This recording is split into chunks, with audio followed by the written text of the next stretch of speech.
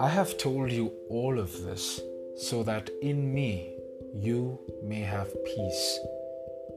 You will have trouble in the world, but take courage, for I have overcome the world. John 16:33.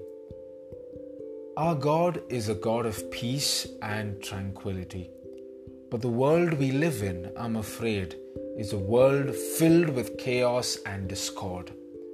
We constantly see suffering and pain, and we constantly experience the effects of evil. As of today, the whole planet is under attack, the pandemic caused by the coronavirus.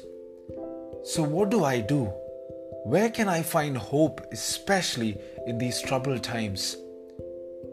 Jesus invites us today to find that hope, that comfort in His own words, in His promises. Take courage. I have overcome the world. Let us pray.